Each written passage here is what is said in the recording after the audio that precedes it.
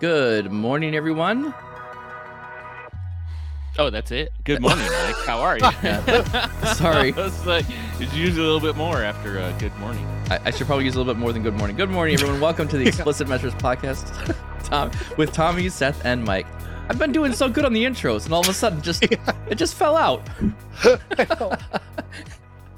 Can't win them all. Can't win them. You know, Tommy was buttoning his shirt. It distracted me. I don't know what's going on.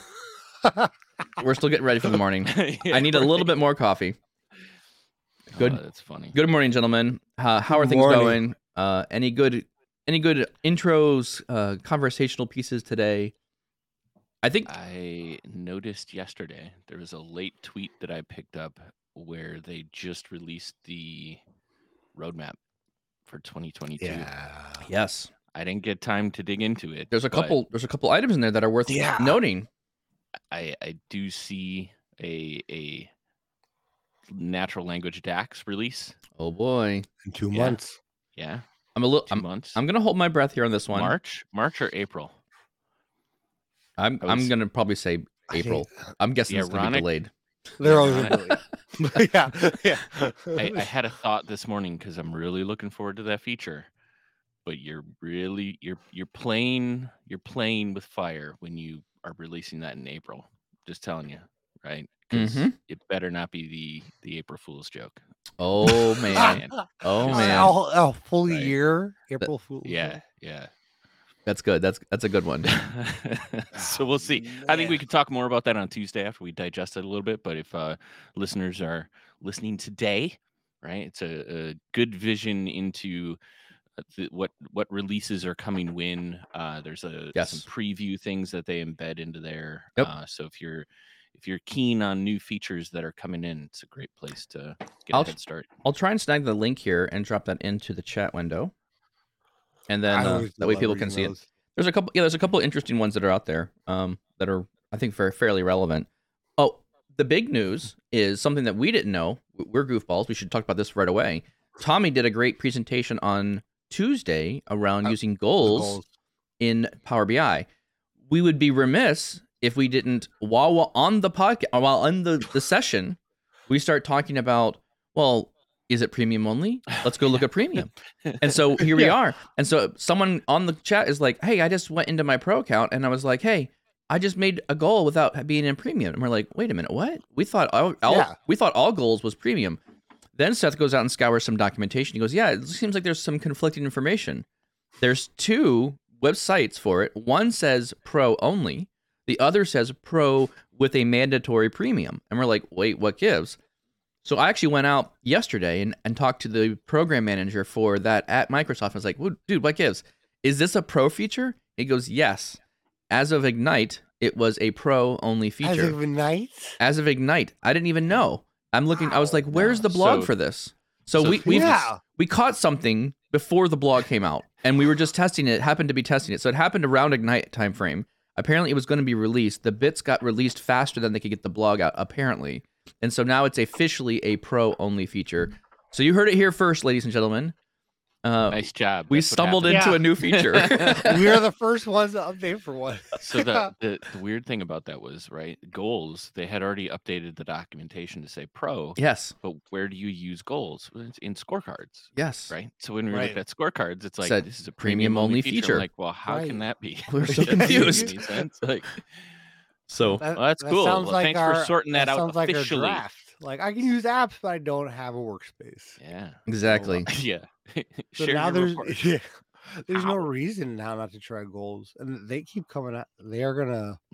Well, I think there are a few things on the roadmap too. So Treb from another MVP, Treb from Marquee Insights, was actually on the call with us afterwards, the after hours kind of piece of this.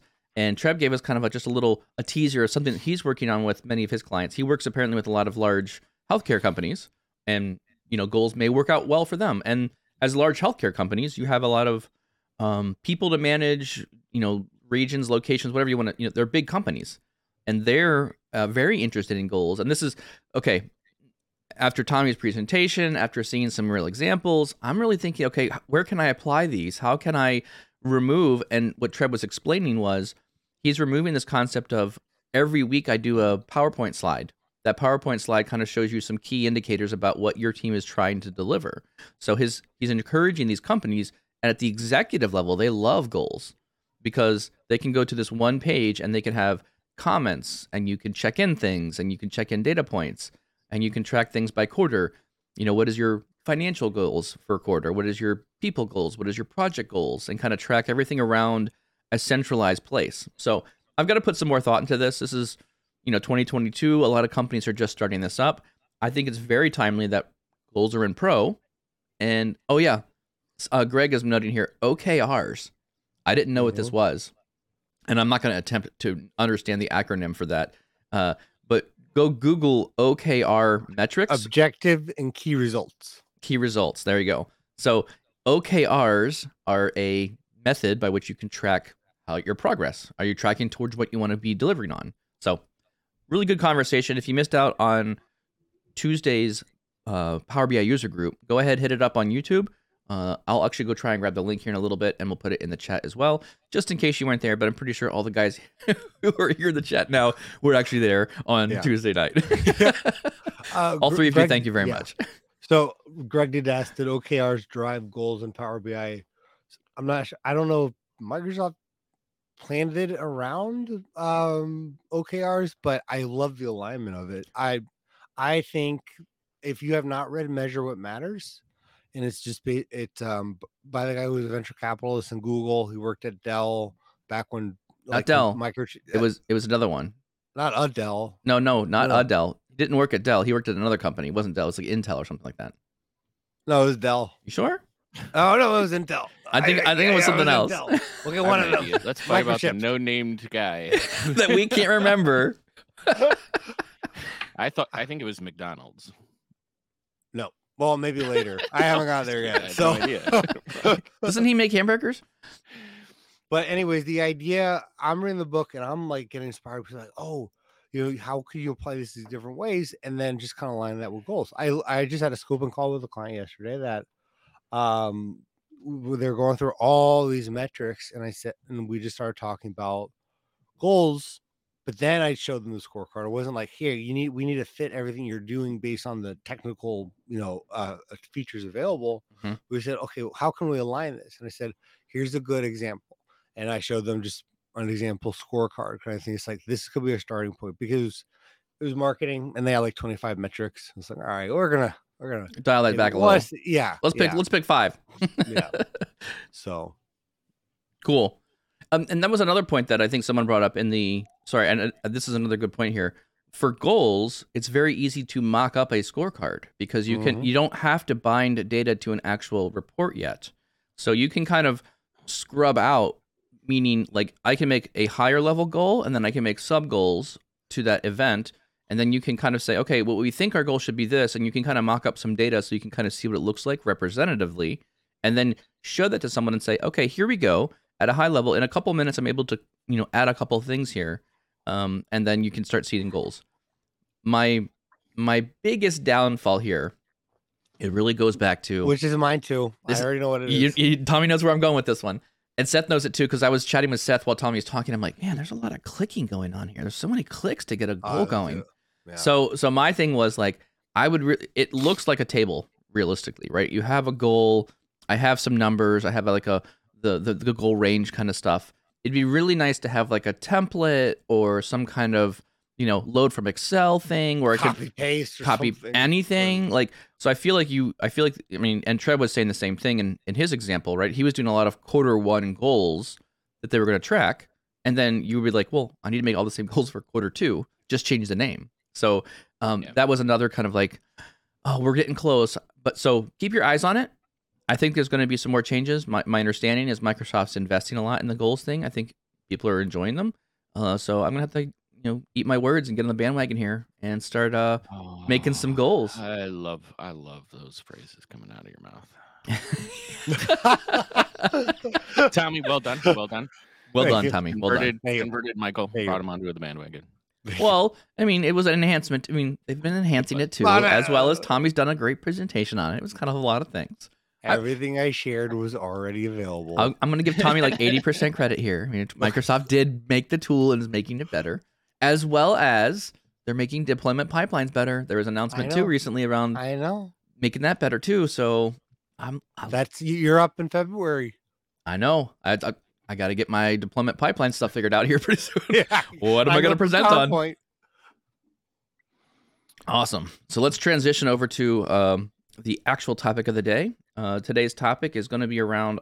We're going to talk about a feature today, and this is a feature that I'll be talking here a little bit about potentially with the deployment pipelines, because this is something that goes along with this. But today's topic is really going to be around incremental refresh, and this is a feature that it's been out for quite a while, but I don't think I've ever taken a deep dive on how to get incremental refresh working until I had a model that was just angry at me, and it was just going to fight me tooth and nail to get refreshed. And so I needed to employ incremental refresh on it, and I took a deep dive on it, figuring out how it works, what is happening in the server side. So let's just start with what is it? What is incremental refresh? And Tommy and Seth, do you guys use it? I'm gonna kick it over here to Seth. I usually start with Tommy because I read left to right, and Tommy's in the middle. He's next to me, so I'm gonna start with Seth today. So Seth, maybe just give us a quick overview of what is incremental refresh and do you use it? Yeah, in general, incremental refresh is a feature that allows us to speed up our refresh of certain tables within our model, right? So if we look at fact tables, which is predominantly the really large ones, typically it takes a really long time to load all of that data that you want to pull into the model from an import perspective. So incremental refresh allows us to segment out by certain time ranges, and these are called partitions, the fact table, so that when we load it, we have to do it once, but your incremental refresh policy dictates when the model refreshes again, it'll only refresh that time window that you want to add the data into the model. So you have one-time loaded data from a historical perspective, and then incrementally you can add in data on a daily basis, or whatever time range you've set in that incremental refresh, thereby really speeding up the refresh time, as well as creating less of an impact on your source systems because you're not extracting all the data all the time. And that's huge when you start getting into many models and larger models for capacity on any of your premium stuff. So if you have premium, you don't want this thing hauling for hours and hours and hours to load massive tables. You want to kind of just load the changed or the new data into your data model. Yeah, and there's also so yes, I use it all the time. The vast majority of our models have incremental refresh, at least on one table, if not multiple. The key there is also refresh time, right? Yes, true. Pull hundreds of millions of records every time you're refreshing the model because you want it imported. Yes. For performance reasons, and you have SLAs around data freshness for customers and things like that. It's really the time of this that is the value in incremental refresh, because you speed through that refresh faster. I would totally agree with that. Totally agree. So you use it a lot of time. You have a lot of models that are using this one. Tommy, how about you? Do you have a lot of models that are running incremental refresh? Would you add anything to the definition that you felt? Yeah, no, I think I'm glad Seth brought it, because we're starting to use it, but we don't use it for every report. Like, it's not part of like the required process. Yep. Just and that's where I have a bunch of questions on for you guys too, on the scenarios that this plays out, because we've also seen, at least I've seen, that incremental refresh fits a few scenarios, or there are scenarios that work with it that make it, in a sense, play nice. It's not one size fits all. Correct. And I know that because, like, the first report that or the first time that incremental refresh came out, I was like, oh great, I want to do this to my most used report, which then I then broke the report. And I guess it was also when it came out, but still the value of that. And then, I mean, part of this too is hybrid tables, right? Because that's a new thing. But it's kind of tied on to incremental refresh. Yeah, we should also talk about what hybrid tables do and why they're there and what they're trying to achieve. I've done a little bit of work around how to make So before hybrid tables were an actual feature, I was making my own hybrid tables using incremental refresh. And even still, I think I have a solution now where the hybrid table portion. Well, so let's explain hybrid tables. People who haven't heard this one, this is a very new feature that just came out. A hybrid table does kind of three things. You have an import section. So let's think about your data. So I'm going to try and explain some of the nitty-gritties of incremental refresh here. When you load your data, there's an incremental refresh policy you can apply to your data set. When you set up the policy, and I think there's some confusion about what this does, and I want to explain this because I've seen some chat comments around this or other people on Twitter and stuff asking these kind of questions. You can set up how long do you want your data to be refreshed for. So let's say I'm interested in the last 3 months of data. You can actually say, keep my data imported or import the information for the last 3 months. What happens is Microsoft is able to identify 3 months is the total time period that you're interested in collecting information. So what it will do is it'll make a single, what we're going to call partitions. So if you think about a data table, you can actually partition things by the day if there's like a date column. And in incremental refresh, you're actually using a date time column to do the partitioning. So if I have a 3-month window where I want the data to be fresh, Microsoft will make, and this is the beauty of this, you could do partitions manually. You can write a partition schema with a function, and you can trigger the model to do it automatically by yourself. You can make up some weird partitions. You can name them whenever you want. But the interesting part here is Microsoft will handle this automatically using Power BI Desktop. They just automatically figure out what the incremental policy will look like. So each month, and it'll be dated by year, quarter, month, because you could actually go by, I want the last 10 quarters, I want the last 5 years, whatever the increment is, there's a naming schema that follows that. And then when you're in the certain month, in the last month, right? So let's say we're in the month of January like we are now. January is not complete. So we have days of January that's not complete. So it's not refreshing the entire partition for January. Instead, in the month of January, it'll break down everything by day. So the basically the smallest granular piece that you find in incremental refresh is a daily refresh. So 3 months of total information. The partitions for December and November of last year will be a full partition. It'll be one file, but the partitions for January will be by day. And then there's another portion of this of a incremental refresh that says how many days historically do you want to automatically refresh. So this is my example here when I talk to clients about this, it's like a snake eating time, right? So the snake eats another block of time at the beginning, and then it adds another chunk of data to the partition, and it adds one more day, and it'll eat that information. So if you set the refreshing or the refresh policy to say, I only want to grab the latest one day, what it will do is when the refresh happens, it'll grab 1 full day of data, and then it'll update it in the partition schema, or it'll add a new one if you have it refreshing during the day as well. So technically, if you turn on the option called only refresh full days, it'll only refresh yesterday. If you uncheck that option, it'll then refresh today's data and the full partition for yesterday. And then you can increase that number. So I could say always refresh the last 3 or 5 days.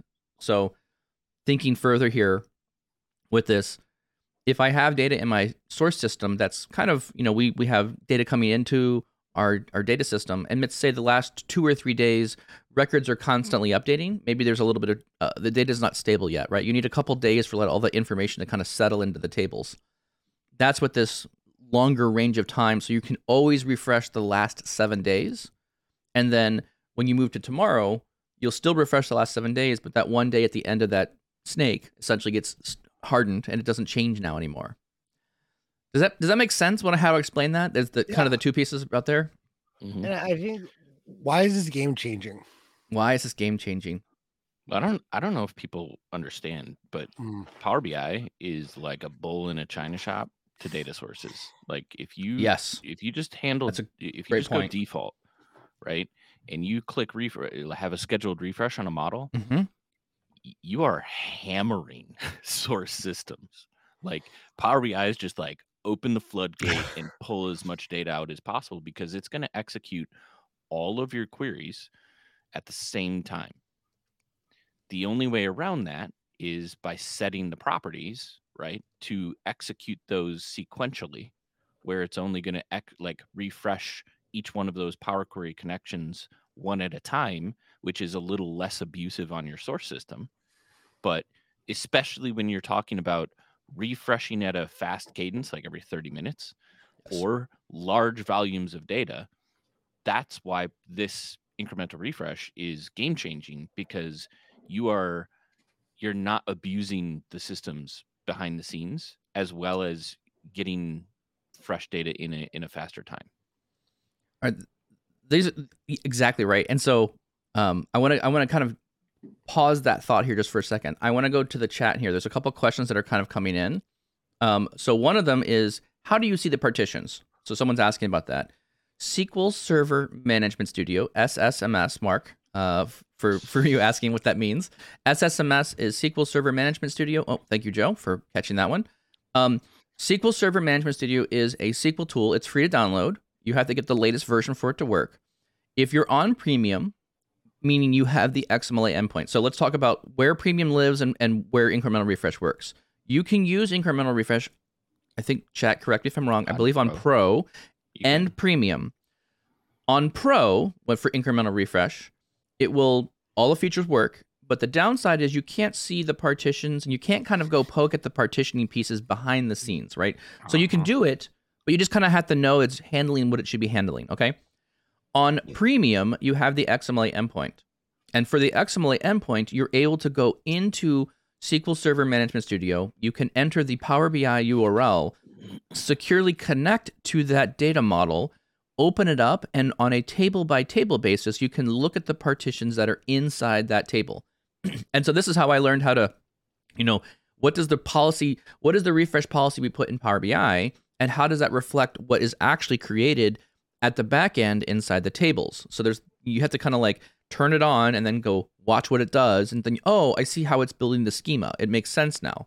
So you can play around with that. So I would highly recommend, if you have Premium, turn on incremental refresh for a table, set up a policy, and there's actually really good documentation. I don't know, Tommy or Seth, would you mind going to snag the URL for how to set up incremental refresh? There is a little bit of a trickiness that you want to do with incremental refresh. It's not about the cell. That's Alex Powers. Alex, I believe Alex is a big fan of the M language, but in order for you, Tommy there, thank you very much. In order for you to use incremental refresh, and Alex Powers will love this one, because you have to be able to have a data query source that folds. You need to have query folding. So I can't do incremental refresh on an Excel document. I can't query fold a statement back to the source of Excel to get just the latest changed records. That doesn't work. SQL Server is one of those items that does have incremental refresh. And so I'll also note here too, if you add a ton of Power Query steps, you potentially could break your query folding. And if you break your query folding, incremental refresh will not be able to go back to the source system and load all the information that you need. You need to have that working. Is that a hard block, or is it just like, yes, if it doesn't fold, it will not incremental refresh? So I was working with a data source. I was working with Google Cloud Platform, and we had a custom query inside the custom query that was inside the initial call to go to Google and to get the data from the table, and it was not foldable because I had the SQL query in there. And so what was happening, it was loading the entire table and then applying the incremental refresh onto that after I had loaded the entire table. Not helpful, right? So don't get me wrong. Like, and I think the distinction, Alex points out my distinction. You can, but whether or not it's going to work is true. Yes. You may. In my case, I was loading like millions of records and then then cutting it down and then dropping that little portion into a. So yes, it technically works. But it makes no sense for you to query the entirety of the table. I'm with you there. Yeah. I was being that 1% guy that's like, hey, I set up incremental refresh on 100 rows and it worked. Yes. Yeah. Nice. Yeah. I think I want to make a point to what Mike described before, though. It works in these different licenses, but anything at scale, I wouldn't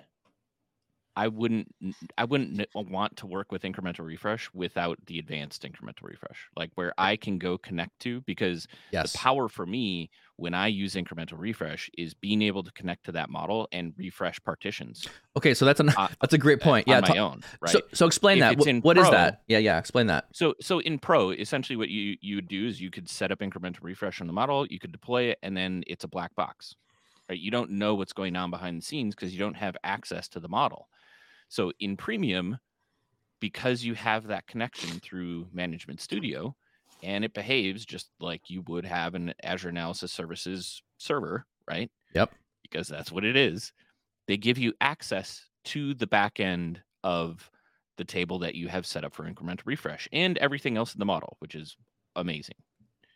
When you have to or want to only refresh one of the partitions, you can go do that manually in SSMS, right? So in many cases for us, for example, if you schedule incremental refresh and you're ingesting a bunch of data daily, yes, and your refresh window is today or the last 2 days, but somewhere in the line, like 4 or 5 days ago, you didn't realize that the source data got messed up somehow. Yep. You go fix that. If you don't have the premium, right, where you can go touch the model and go back, you'd have to reload the entire model again. Yep. Versus me, who just has to go through SSMS, go to that partition and refresh the day again and repair the data. Yes. And I think if you're going to go at scale, I would highly recommend that you do that in the premium realm. Yep. Because having that access to the XMLA model behind the scenes like allows you to manage that model so much better. So it's a fantastic feature, but to fully get the benefits, I think premium is something I would definitely recommend, because we use the back end of that all the time. And that's a great point, because I think a lot of companies have change management after the fact, especially with the sales. Oh yeah. So that's just part of it's going to be part of the problem. Yep. Yeah.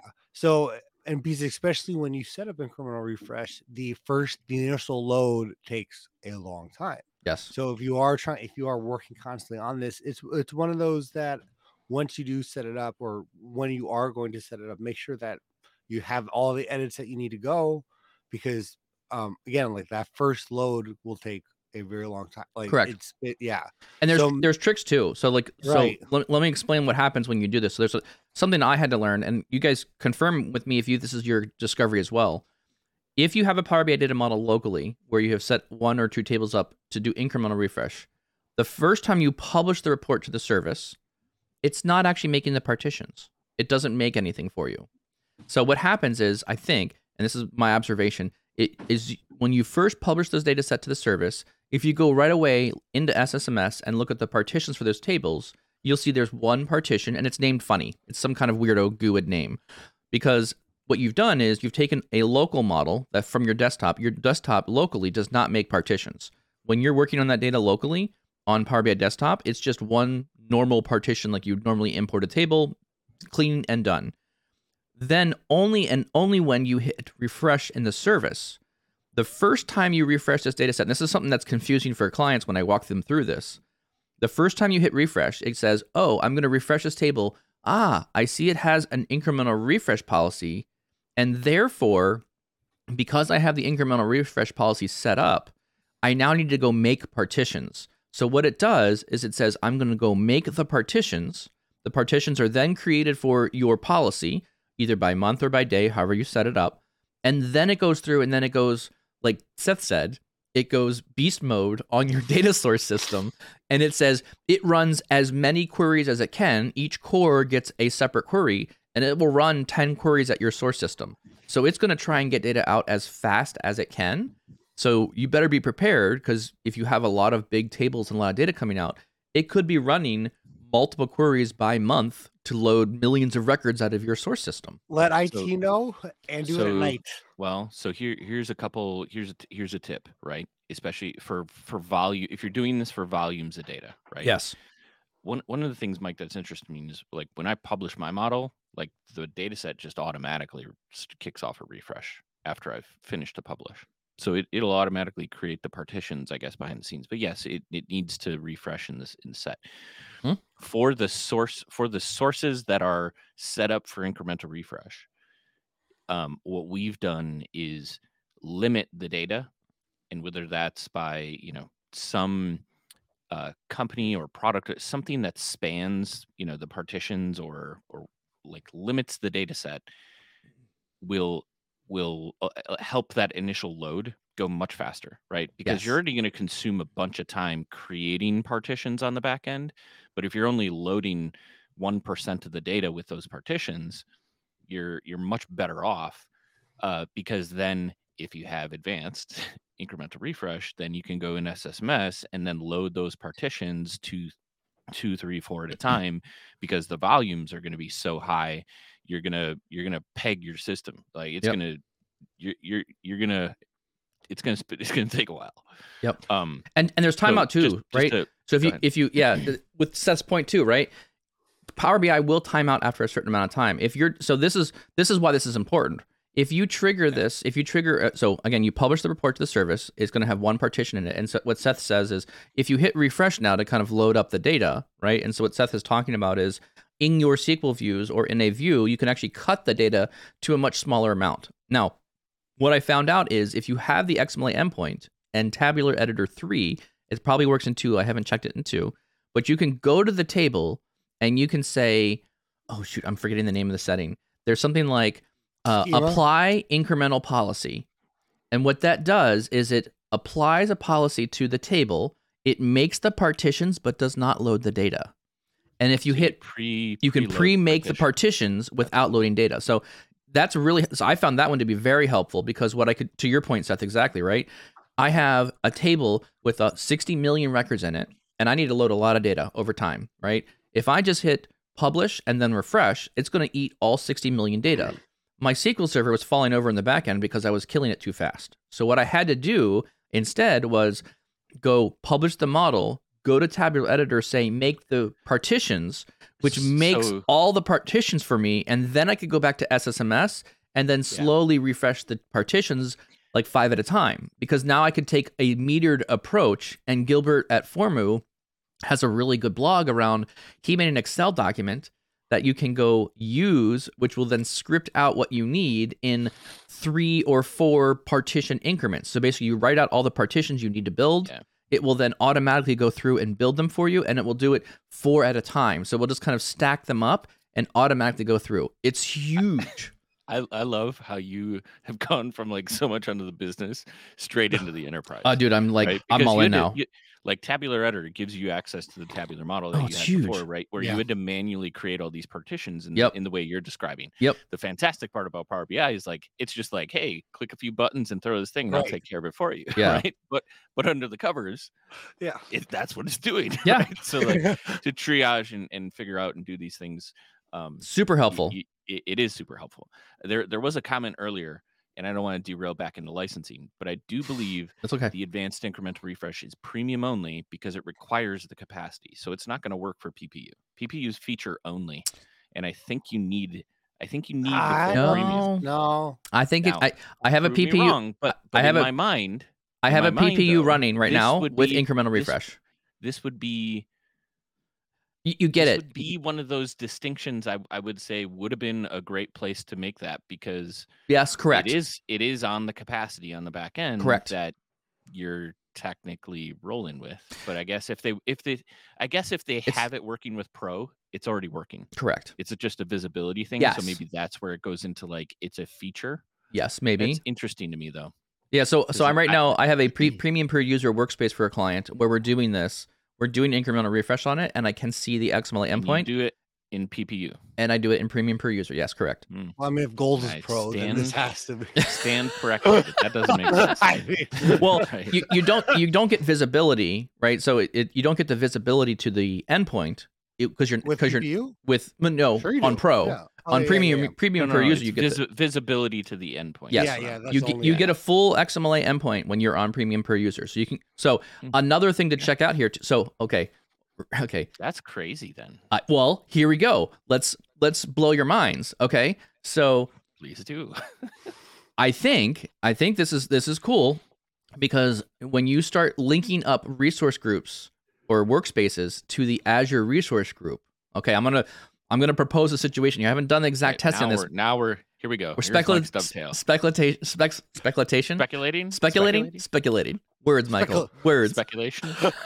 Speculation. Spackling. So spackling. Let me spackle for you. So I'm getting excited now. I'm sorry.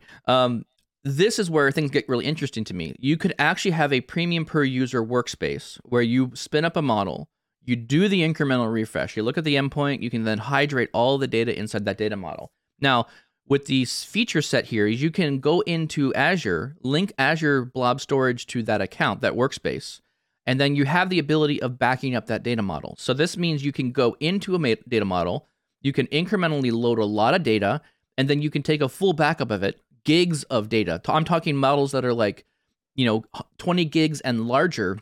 You can take a backup of that into an ABK file, and it stores it in the blob storage. ABF, thank you.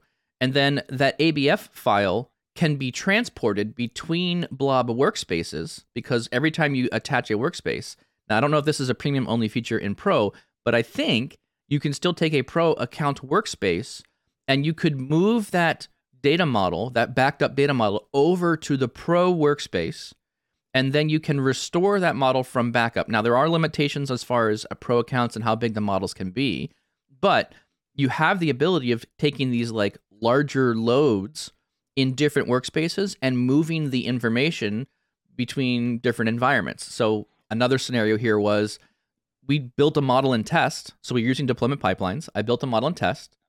I ran, that one is on a different workspace premium capacity. I can see the endpoint. I loaded up a bunch of data, made sure everything worked fine. I went over to the Pro, or the production environment, which was just a Pro account because we're sharing things with other people. And I brought the data over from test and restored from backup into Pro. And I think it all worked. I think I was able to load more data. Now, again, there's still Pro limits, thresholds, but you can do that. So this is a little bit more of a teaser to kind of the walkthrough that Mike and I are going to put out for this, because we vetted this. But what does this mean for you in incremental refresh, right? Well, if you know or use incremental refresh on a large model, one of the biggest pains that you have is, oh crap, I made a core change, I need to go redeploy the model, right? And this is usually an exercise that takes anywhere from 2, 3, 4, 5, 6 hours, right? Depending on how large your model and how far back your partitions you need to hydrate, etc. So with this new functionality that allows us to back up and restore models on the lake, one, it's extremely fast. Like one of my compressed models at like 13 or 14 gig right now took like 5 minutes to back up. It takes seconds to move in storage, and literal like a couple minutes to push into a new workspace. So the value here is we now have vetted out a way in which you can load, like do the full load behind the scenes, load up a model during your work days, and when it's done, basically swap it with production. So you don't have to have weekend time or late night time where if you have to refresh something, you got to walk my it, team is baby it. Super thrilled, because if we were doing a hot fix during a week, somebody was staying up till early hours of the morning just refreshing partitions. You did that. You were doing that.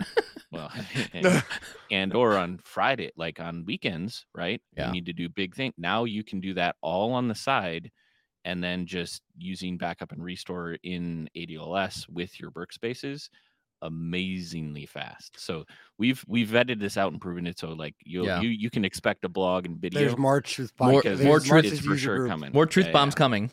I think that's March's. Maybe. Group. Well, maybe we'll do it all. We'll just we'll do a blog, a video, and we'll user group it. Love it. Yes, I think this is going to make sense. So you did actually raise a very good point though about like incremental refresh is awesome, but there are, I'm not going to say threats, but there are, in a sense, when to use it. Need to be when to use it and things to be aware of. For example, I think the one, and I don't want to say issue, but the one problem is if you are making constant changes to the query, then obviously you have to refresh the whole model.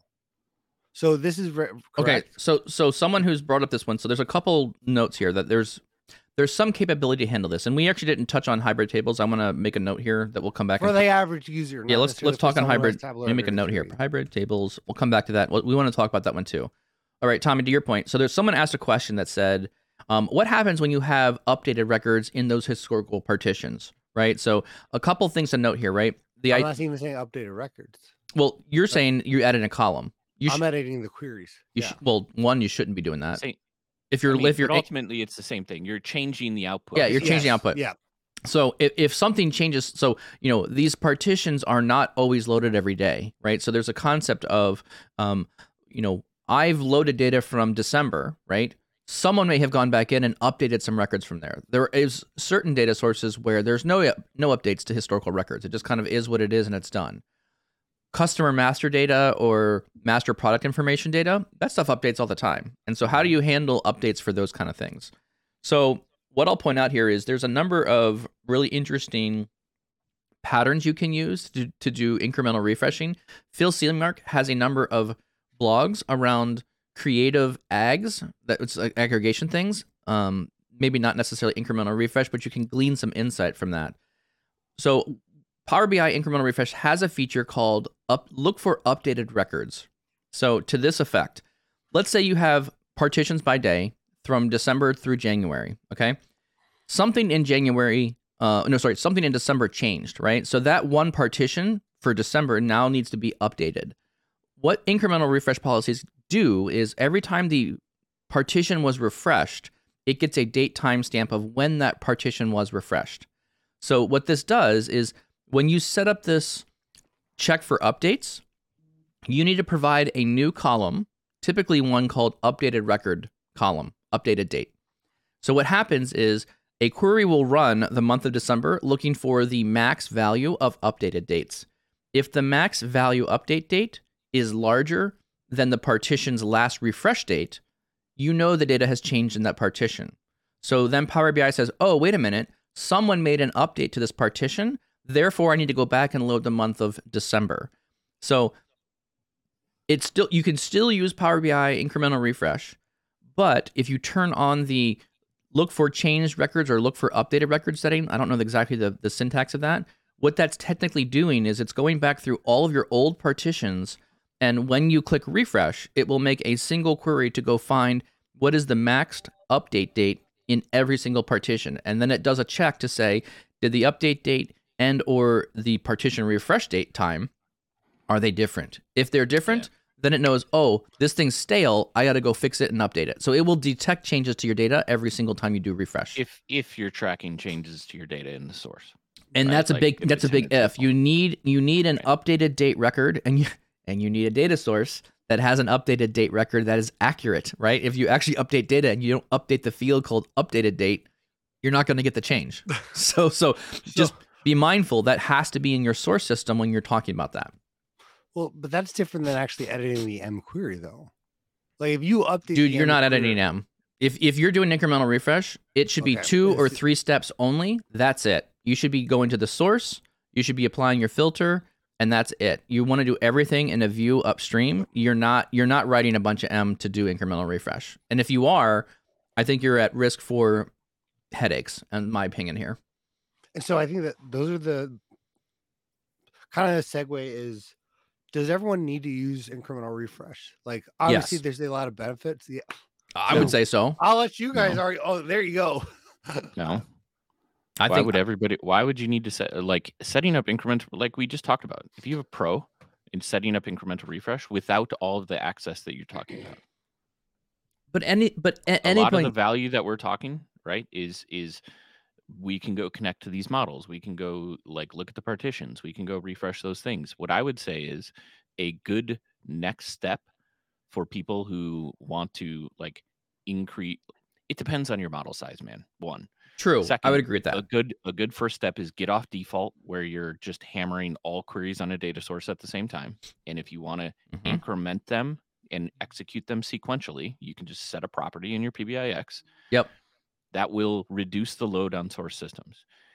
If you have long refresh times, large volumes. That's of what I'd go data, for. Yeah. Then yes, incremental refresh, even on Pro, would probably be a good starting point.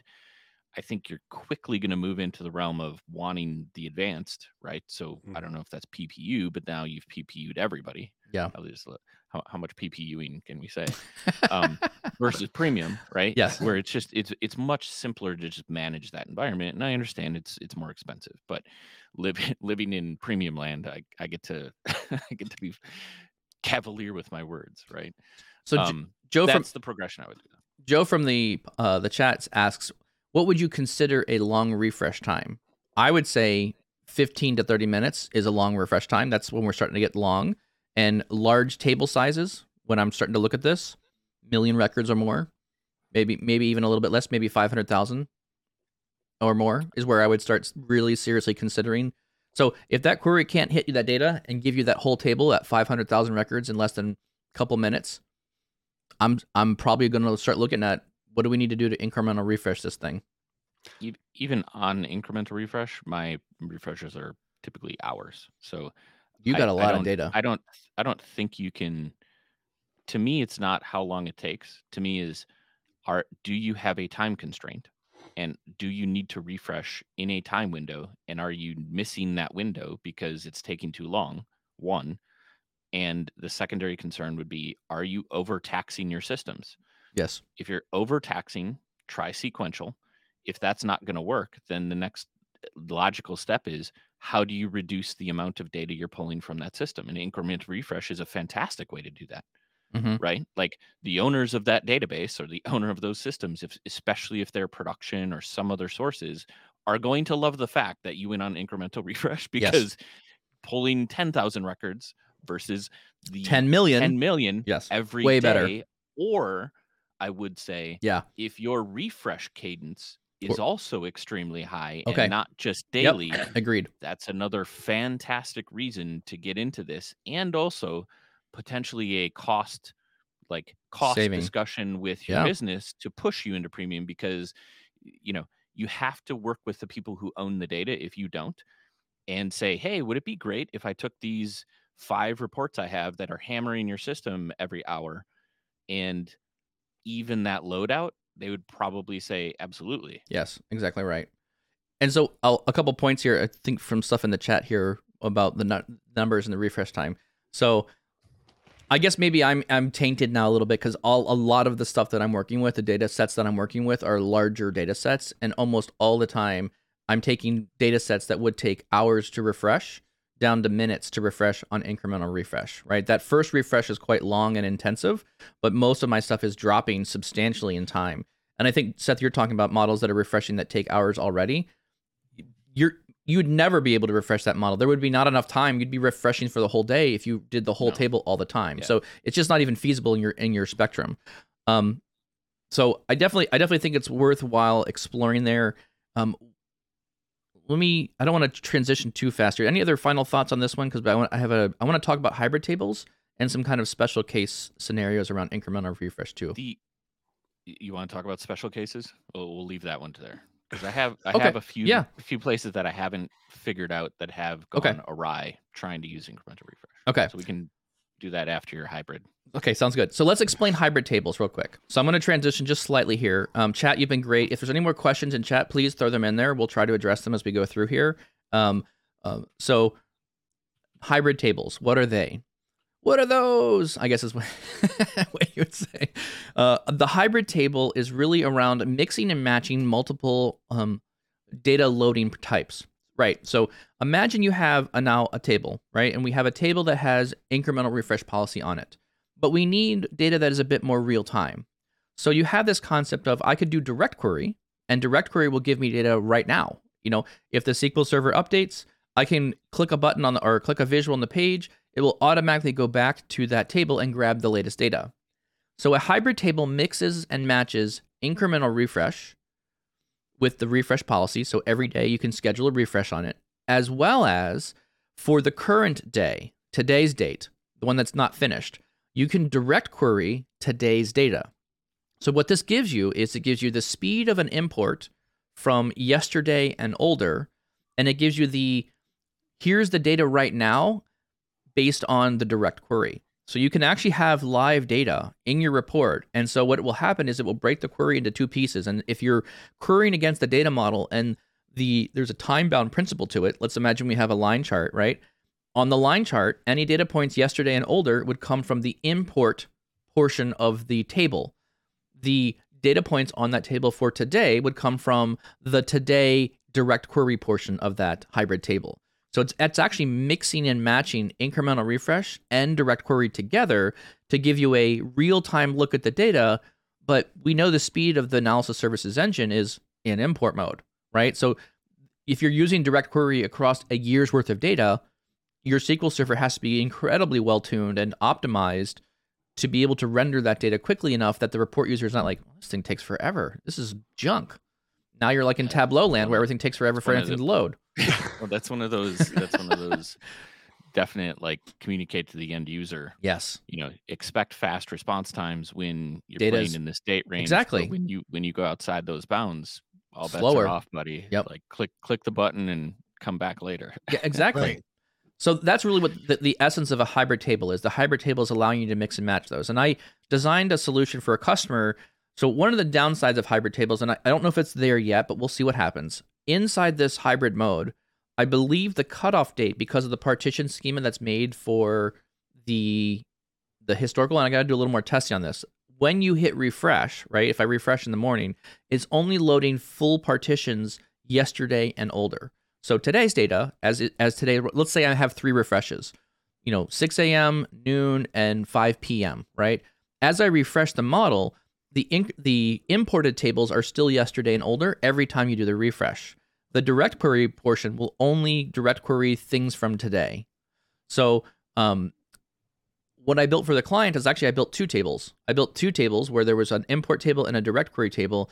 And if you do an incremental refresh and turn on don't load full days of data, you can actually get portions of imported data throughout your day. So you could get from midnight to 6 a.m. in the import table, and then 6 a.m. till noon in the import table, and then you could get from midnight till 5 p.m. in the import table by having this kind of technique. Now you can have those 2 tables in the same data model, but now you have to have like a dimension across the top of it that lets you be able to aggregate 2 measures across it, and then you have to kind of pick, okay, what is the time frame we're looking at, and which measure should I be using? Because you don't want to add the measures. You want to do if the time range is within this certain range, then go to the import table. It adds a little bit more weight to how you write your measures. But we were able to get the direct query down to hourly refreshes throughout the day. So direct query was only hitting the last hour of data, and all of the imports were happening every hour. And it was continually refreshing the current data for the day every hour. So that way all that information was fresh and super fast. So that was kind of a technique I used. It's a derivation of what hybrid tables actually does for you. Out of the box, no extra coding, no fancy measures. It just works. One point, I know we're wrapping up on time. One point I want to make that we have run into, I haven't solved for. So if anybody in the chat knows how to, that'd be great. We have a scenario where whether it's 2 different queries or something we tried to load into a table in 2 different ways, where in scenario 1, I need 7 days of refreshed partition data. And in scenario 2 in the same table, I need 14 days of data I want to store in there. If you try to merge those 2 together into the same fact table, what ends up happening is, whether it's from a source table or not, if my incremental refresh time window is only the first or second days, inevitably what happens is scenario 1 of 7 days will still incrementally load all the way to 14. Mm-hmm. Right? So if I'm not explaining myself well, like, essentially, because partitions are historical tracking, you can't, or I'm struggling with how do you maintain for one data set in the fact table a smaller partition or refresh window, because when you're talking about volumes of data, you have to I'm trying to keep the size of that fact table limited down to a certain size, and there's only certain scenarios where I want a longer tail on that history. Yep. Now the only way that I think this is going to work is we're just going to have to refresh, like kick off an automated refresh of that single 8th partition. day partition. Yeah. Right. Yeah. So that it goes from the higher volume down to the lower one, because I don't want that long tail on all my data. I want it to be trimmed off.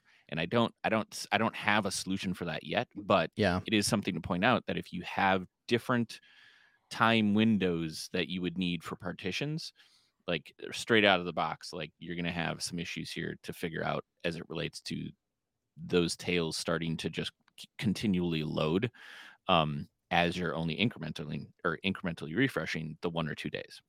So there is so to your point exactly, I think you've got the right solution already on there. I believe you can refresh a Power BI data set in Azure using Azure Data Factory. And so there is a way to we're going down that path. That's the path you go down. So you basically make a data factory call that's a web call, and you say so what they so it's, which it's is probably going to be an Azure function or something. Where Yeah.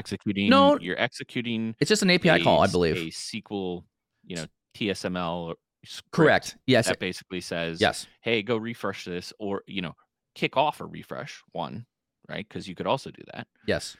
Which we're planning on doing, and then on the tail of that, go behind the scenes, refresh my 8th or whatever day partition. And I'm pretty sure that it's in the Microsoft blog. It's the one called Announcing On-Demand Loading Capabilities for Large Models in Power BI. I think that's what they're talking about there. And I think what happened is there's been an API that's explicitly opened up in the Power BI APIs.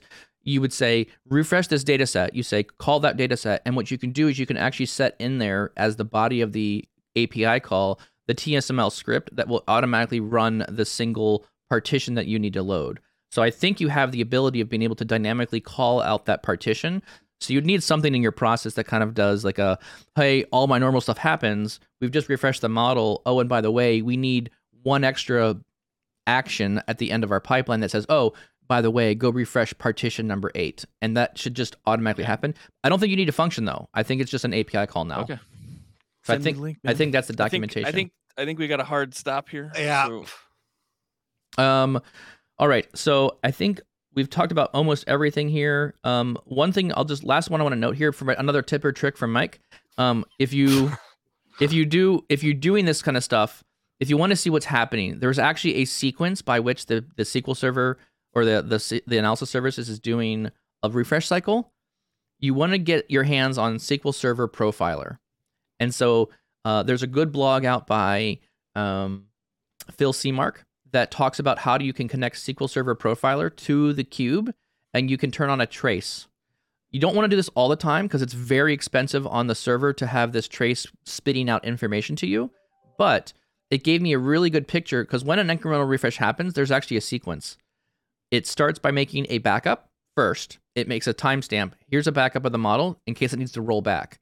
Then it starts to attempt to refresh partitions and do refreshing. It goes through all the process of loading your partitions, and then if it completes, you'll see these commands called commit.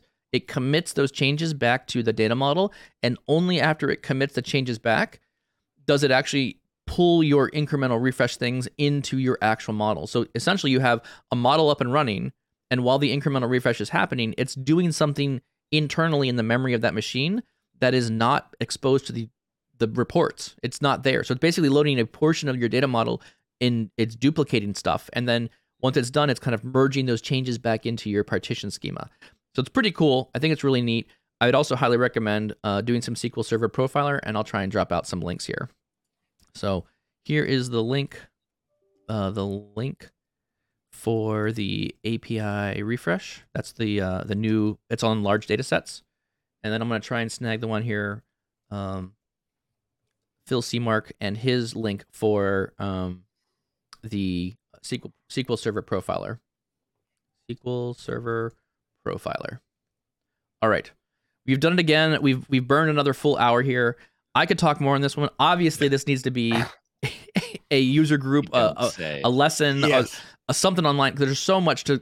I've learned so much in this space in the last month and a half. It's incredible. There's so much bursting with information. There's no one talking about it. There's no information on it. There's no one has good blogs or any kind of content around what is incremental refresh and how do you do stuff with it. So I think I'm gonna have to pull up a little series here around that to kind of get some more people information about it. But with that, we want to say thank you all for participating. We really appreciate your participation.